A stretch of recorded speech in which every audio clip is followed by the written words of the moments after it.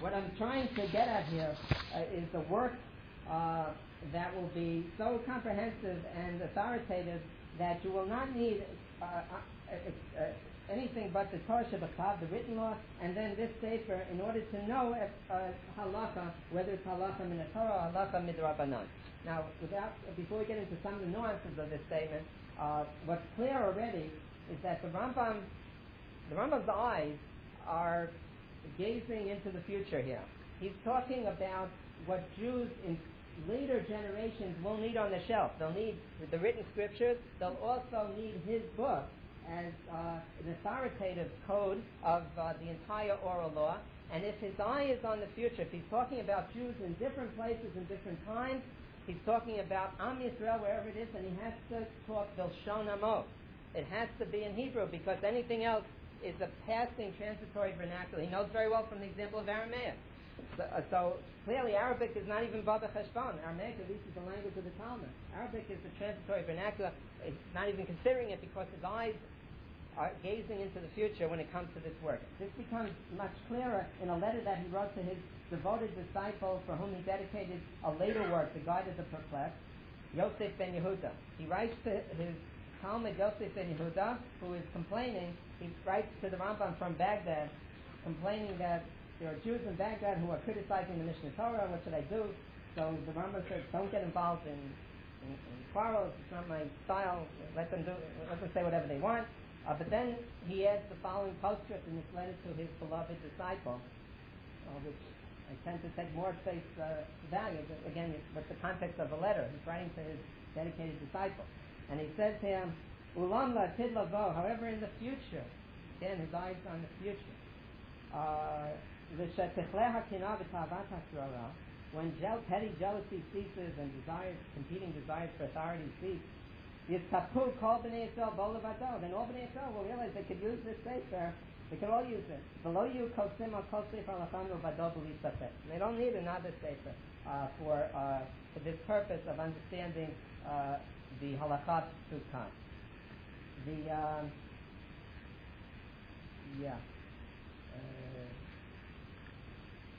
Okay, let me finish up this point. I won't be able to finish everything to say about this. He's going to it's a remarkable introduction. The next paragraph will let you peer into his mind with regard to how he should arrange the entire oral law. Should he follow the Mishnah, not follow the Mishnah, in the order of things? He's letting you in on all this. But let me finish one matter and then and get to the answer to the question that I keep that I've kept out before you as to why he doesn't talk about the Sefer Mitzvot until now. But in any event, I alluded before to the fact that criticism of the Rambam, of the Mishnah Torah, had several nuances to it. Let's get back to that point right now for just a few moments. Says the Rambam. Say the critics of the Rambam here. The Ravid, writing in the late 12th century, writing a critique of the Mishnah Torah. He says, he says the Rambam thought he was improving things, but he didn't improve things. Because he forsook the path of traditional codification up to his time. And this, the Ravid feels, undermined the effectiveness of his code. That's what he's arguing.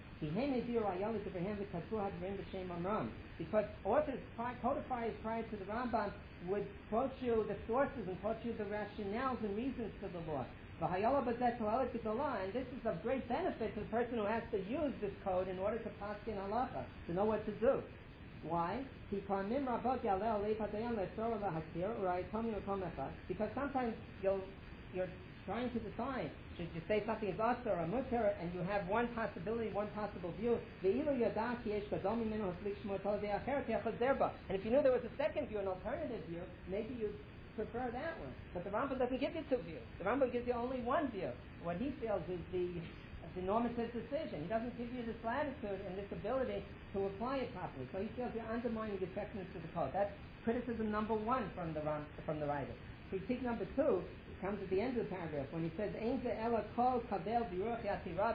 he quotes a phrase that's used in Sefer Daniel, although there in Daniel it's a positive statement. It's used in medieval authors usually in a negative sense.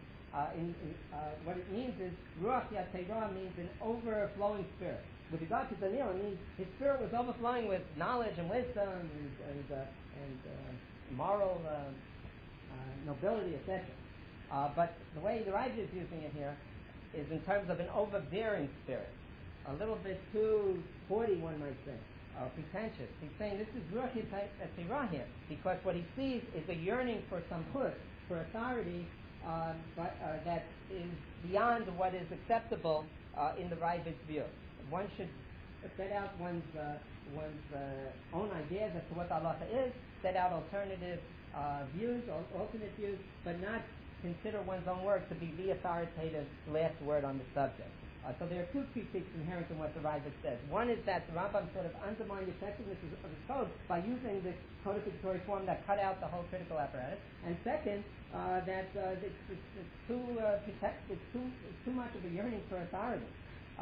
The Smag in the 13th century, Sefer Mitzvot Gadol, Moshe Mitzvotzi, reiterates the first criticism. He says this is like a chalom below pitaron. The way the Rambam wrote it is like a dream without an interpretation, because anybody who tries to use this code will not know how to apply the halacha in a new situation, because he doesn't know the rationale for the law and what the other possible opinions are, and even where the Rambam got it from. The Rambam doesn't tell you that. And the Rosh, Rav Asher ben Yechiel in the 14th century, reiterates both of the Ravid's criticisms. He says people who try to decide halacha on the basis of the Rambam's code, toim kol hamarim harav. They err in doing so unless they're absolutely proficient in Gemara to understand where he got each halacha from, where he derived it from. Otherwise, they will make mistakes. Because he didn't do, he says, like other machabrim, like other authors, who brought ra'ayot with Abraham, who cited rationales and proofs and support for their position. Instead, he says, and here's that second criticism, he wrote his sefer as if he was prophesying, receiving divine revelation at Sinai. And that's similar to Ruach Yateirah. So these are the two main critiques of the Rambam. But there's a third critique, a third level of critique. That third level,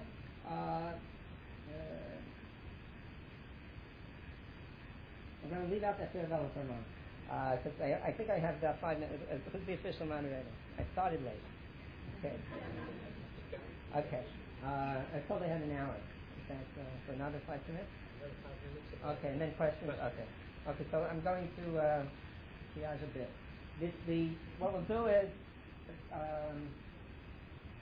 leave out that third level of criticism. That's a rather radical matter.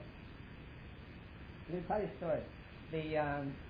This gets us back to Rav Pinchas, and it has to do with the next, with the point we just made, the issue of the criticism of the Rambam for leaving out his sources and making it more difficult to use his code effectively, with the Rambam saying, no, precisely when I leave out, you see what you have here is like an irreconcilable difference. The Rambam will insist from here to tomorrow that this is the pedagogically effective way to convey the Masorah. The best possible way is akin to the way the Torah Sheba'al was supposed to be conveyed, in the most concise way, without room for misunderstanding and confusion and tangents and machloket. This is the way you codify the law and transmit the law. And with the others saying, no, this is precisely through the richness of the halachic debate and all the reasons for the law that one can then better understand and convey the law. There's no way to really get a meaning of the minds on this one. And to make this clearer to you, to see how the Rambam will insist on this to the bitter end, I'll tell you this story. It's a story that appears in the letter, a letter that the Rambam wrote to Rav Pinchas Hadayan. That same Rav Pinchas Hadayan who criticized the Rambam for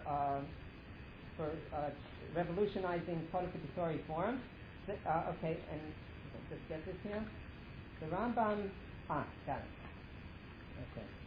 So the Rambam, in the middle of this long letter, tells the following story. We'll close with this story and a quick note about why he didn't say anything about Sefer Mitzvah here. Those two things. Here's the story.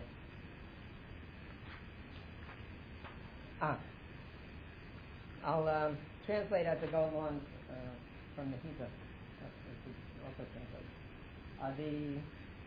He says a halachic judge, a dayan, came to me once. This is the Rambam talking. He tells an anecdote. This judge came to me, the Kuntrus Menachiva B'Yado, and he had a manuscript of part of the Mishnah Torah in his hand. This was after the Mishnah Torah was completed and people were using it already. And he brought me Hilchot Roseach Mitzvah Nezikin. He brought me a part of my code, the laws of murder, in the book, one of the 14 books, the book of Nezikin, the book that deals with torts and damages and criminal behavior. The Herald Halacha, and he showed me a halacha, one law in it, and he said to me, read this. So I read it, says the Ram. I said to him, what's your problem with this? He said to me, where did you get this from, this halacha? And I said to him, Bin Koman, I probably got it where it's likely to be. Because in most cases, if it's a law that has to do with murder, it would be probably in the Tractate Sanhedrin or Tractate Makos. Most likely, just as the law regarding Shabbat would most likely, not always, but most likely be in Tractate Shabbat. So it's probably in Elohim Golin or Sanhedrin, in one of those tractates. So the fellow says, I went over all of that, it's not there. So the Rambam says, Shema B'Yerushalmi. The Rambam says, maybe it was in the Jerusalem Talmud that I got it from, not the Babylonian Talmud. Which, by the way, is significant. What's significant here is that the Rambam, that's the second choice, the Rambam's second choice after the Babylonian Talmud. The Rambam was noted by other Rishonim as one who used the Jerusalem Talmud more than any other Rishon, at least in the words of the Maharit, Rav Yosef Kalon in the 15th century, more than any other Rishon. The Rambam used the Rishon, and here right away he said, maybe I got it from the Yerushalmi. Amali, he said, no, I looked in the Yerushalmi. It's not in the Yerushalmi, it's not in the Tosefta, it's not in anywhere. So the Rambam was taken back, and he said, wait a second, I think it was in Tractate Gittin.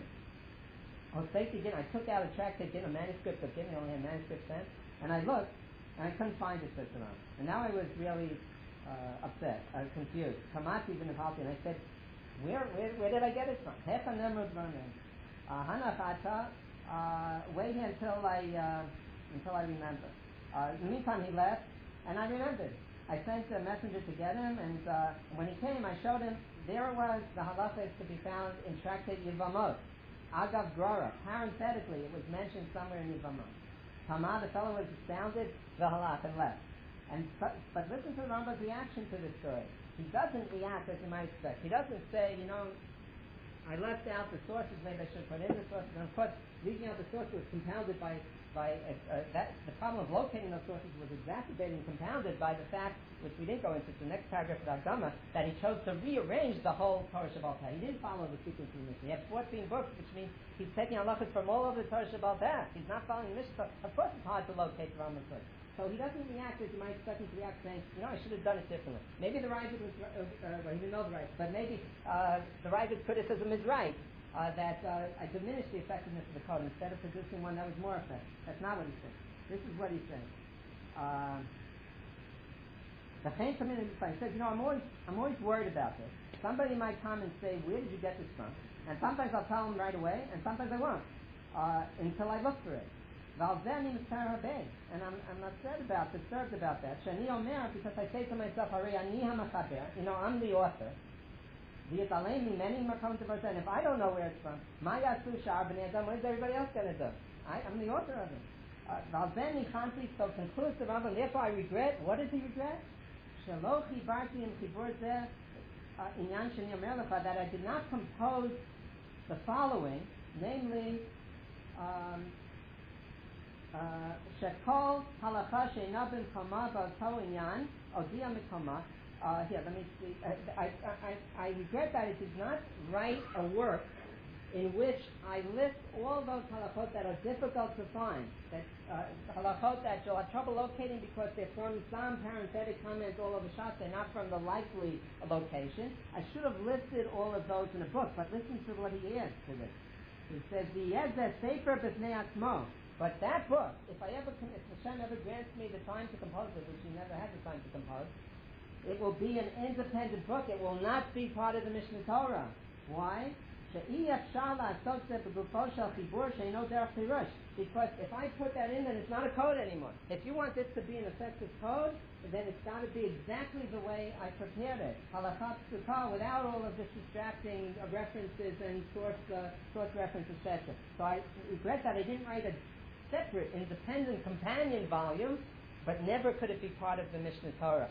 this is an irreconcilable difference between Rambam and his critics with regard to the optimal form of codification. I just want to add, this is pointed out by Rav Matisyahu Strashin, the son of the Rashash, in 19th century Vilna. Matisyahu Strashin, who had an encyclopedic mind and a huge library, which he often commented, made marginal notes on his foreign, which is bibliographic knowledge.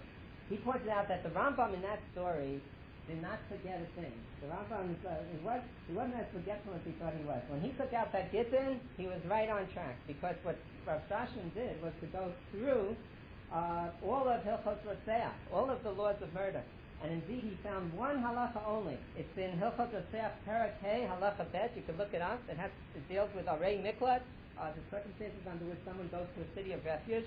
And that one halacha is found in two places. It's the only halacha like this in Hilchos Roseach. It's found, sure enough, in Gittin and in Yevamot, in those two tractates. So when the Rambam took out a Gittin, he was on the mark. He just couldn't find it. And then he found it in Yevamot. Last point, and I'm leaving out a lot, but I hope I've stimulated your interest in going through this Hakdama, finding out more about it, and letting the Rambam lead you in further direction. But why did the Rambam mention Sefer Mitzvot all the time? This is the introduction to the Book of Commandments. So the answer to that mystery is that, and he gives you the answer toward the end of the Hakdama, you have it in front of you, is that the Rambam never intended to write this book, the Sefer Mitzvot. It wasn't in his mind, we're peering into his mind. At this point in time, in the early 1170s, when he completed the commentary on the Mishnah back in 1168, he only wanted to move ahead to one project, that is the Mishnah Torah, the 14 volumes of that monumental Torah. That's all he wanted to do.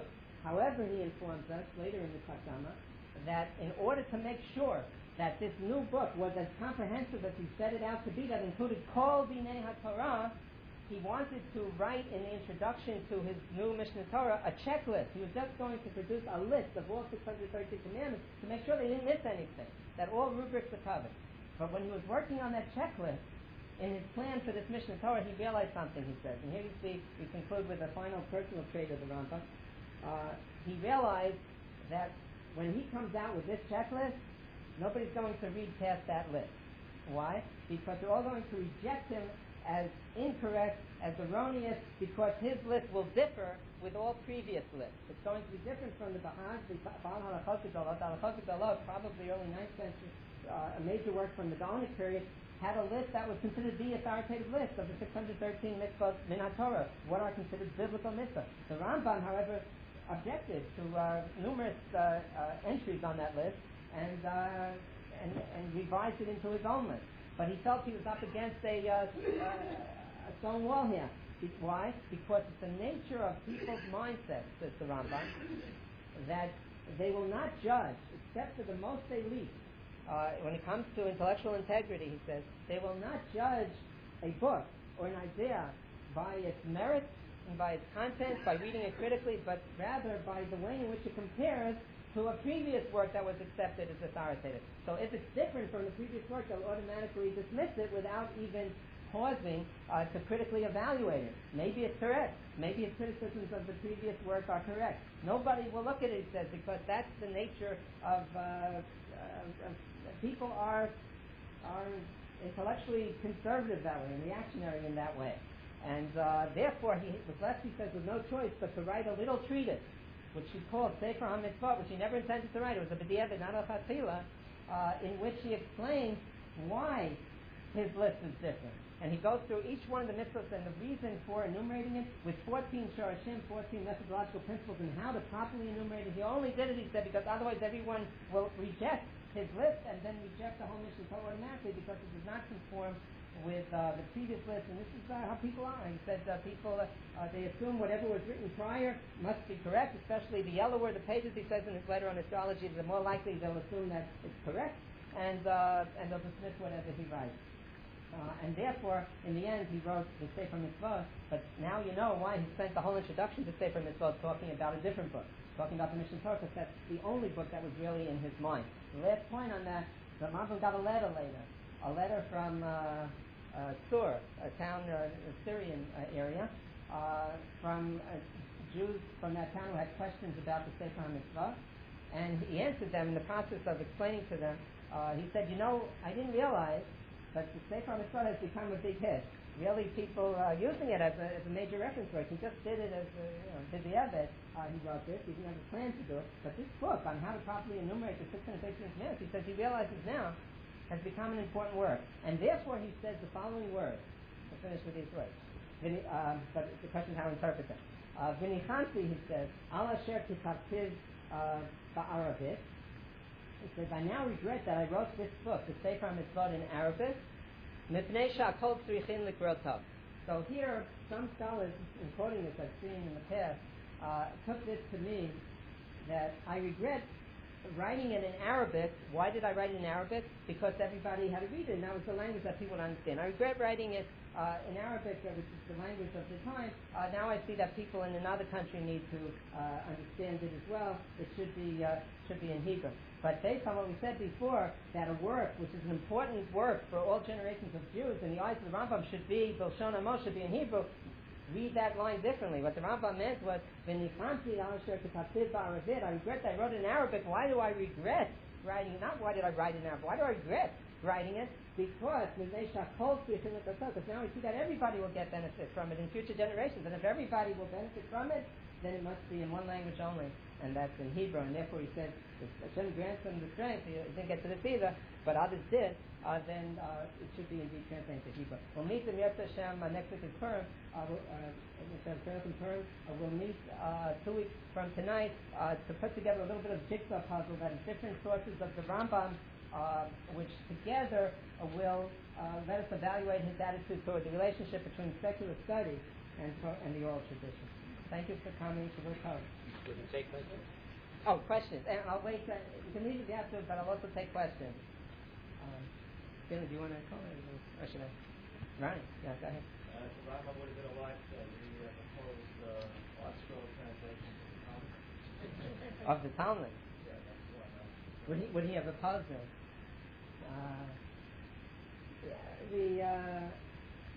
The Rambam, it's a good question, because the Rambam makes it clear, despite the fact that despite everything I said about the importance of writing in Hebrew so that all generations will understand, that's always the language of the Jews. As you know, the Rambam in various places emphasizes content over form. It says the bottom line is that people should indeed understand. So in a given situation, you might say, okay, as long as the content is conveyed, you're better off with that. Let me think about that one. I could see him going both ways on that. I can't see him actually using it, but I could see him possibly approving it. Yeah. Actually, I was thinking that almost on the page the Rambam would have occasions in our day and age people might not even be reading Talmud other than say scholarly, not the massive study of Talmud. We have I don't. Okay, you're touching on something which is a bigger subject. It's really what I left out before. I'll just touch on it for a second. That is one of the criticisms of Rambam Ban, which I didn't mention, was from Rav Pinchas and certain others, that it's not just that he was seeking to write an authoritative code.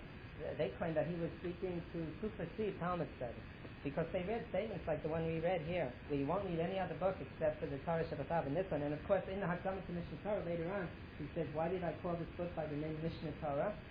Because someone could read the written Torah and then read this book and they'll know the whole Torah Shabbat Kula, all of it, and they won't need any other book.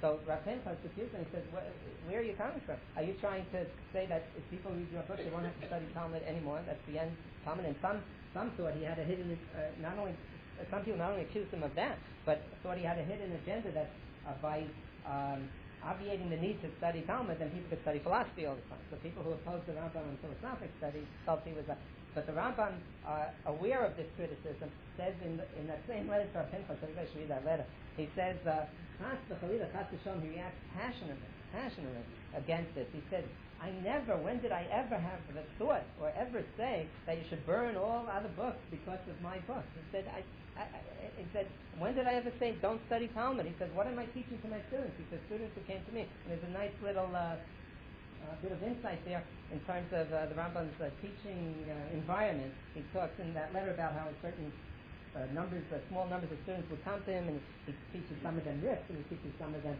Masechtas the Gemara, and some of them he teaches some of the Mishnah Torah. He said, I never said my book supersedes all other. So what do you make of those comments? I mean, so why did the Rambam say that all you have to do is read the Torah Shabbat and his book and you'll know the whole Torah Shabbat? What do you make of that? Well, Pinchas sounds like he has a good case against the Rambam. The answer to that, just in a word, Professor Tversky, my mentor, Zechron Bracha suggested that I think he's quite on track with it.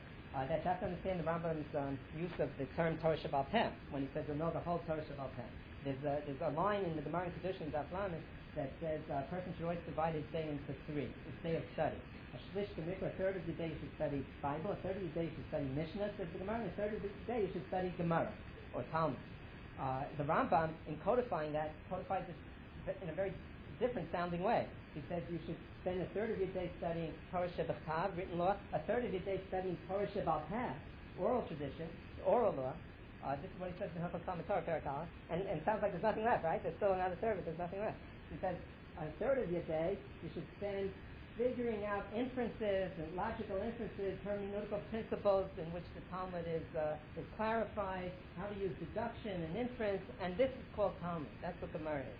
In other words, what the Rambam is getting at is that how do you interpret that line in Kedushin when it says spend a third of your time on Mishnah, a third of your time in Gemara? The Rambam interprets it to mean spend a third of your time learning the Torah Shebal Peh. That's the term he substitutes for the term Mishnah. The whole Torah Shebal Peh in the way of Mishnah, in more summary fashion, just a normative conclusion. And then a third of your time go through the same material, the same Torah Shebal Peh, but now do it derech Talmud. He takes that Gemara talking about methodologies of study, not about svarim on the shelf.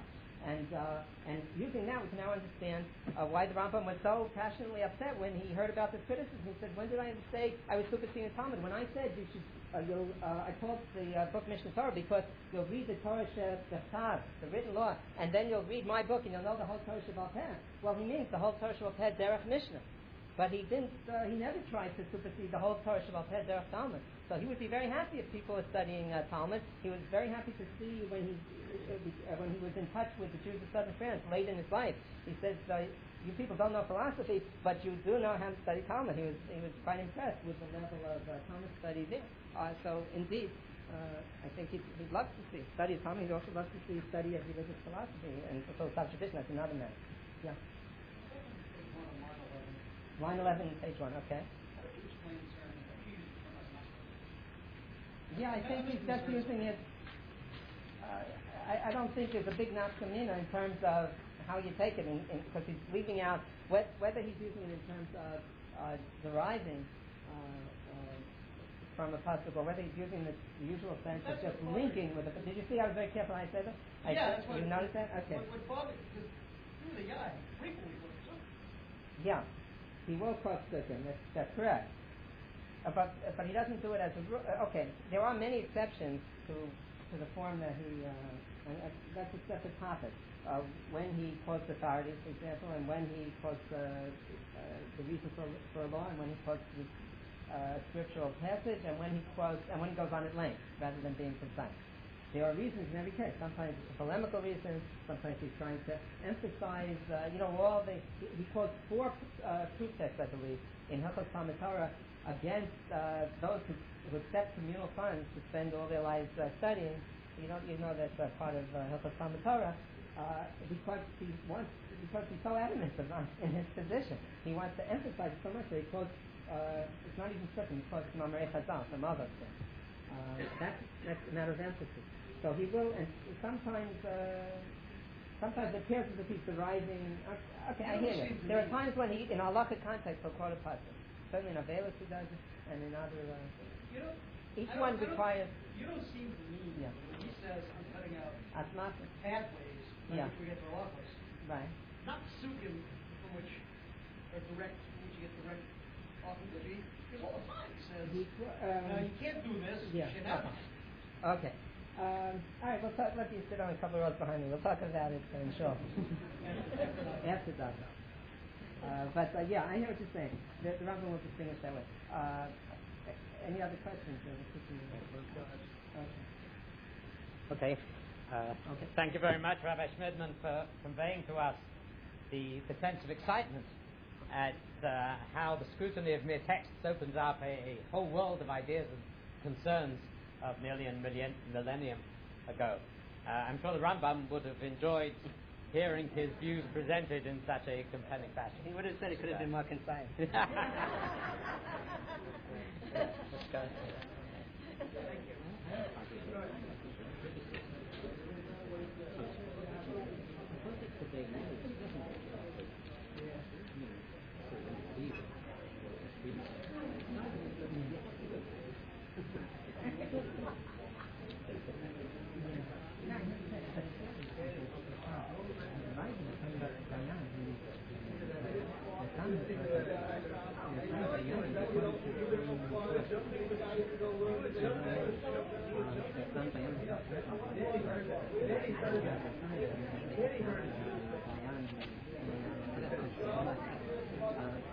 So it's possible in different community counseling there's something that's approximate principles of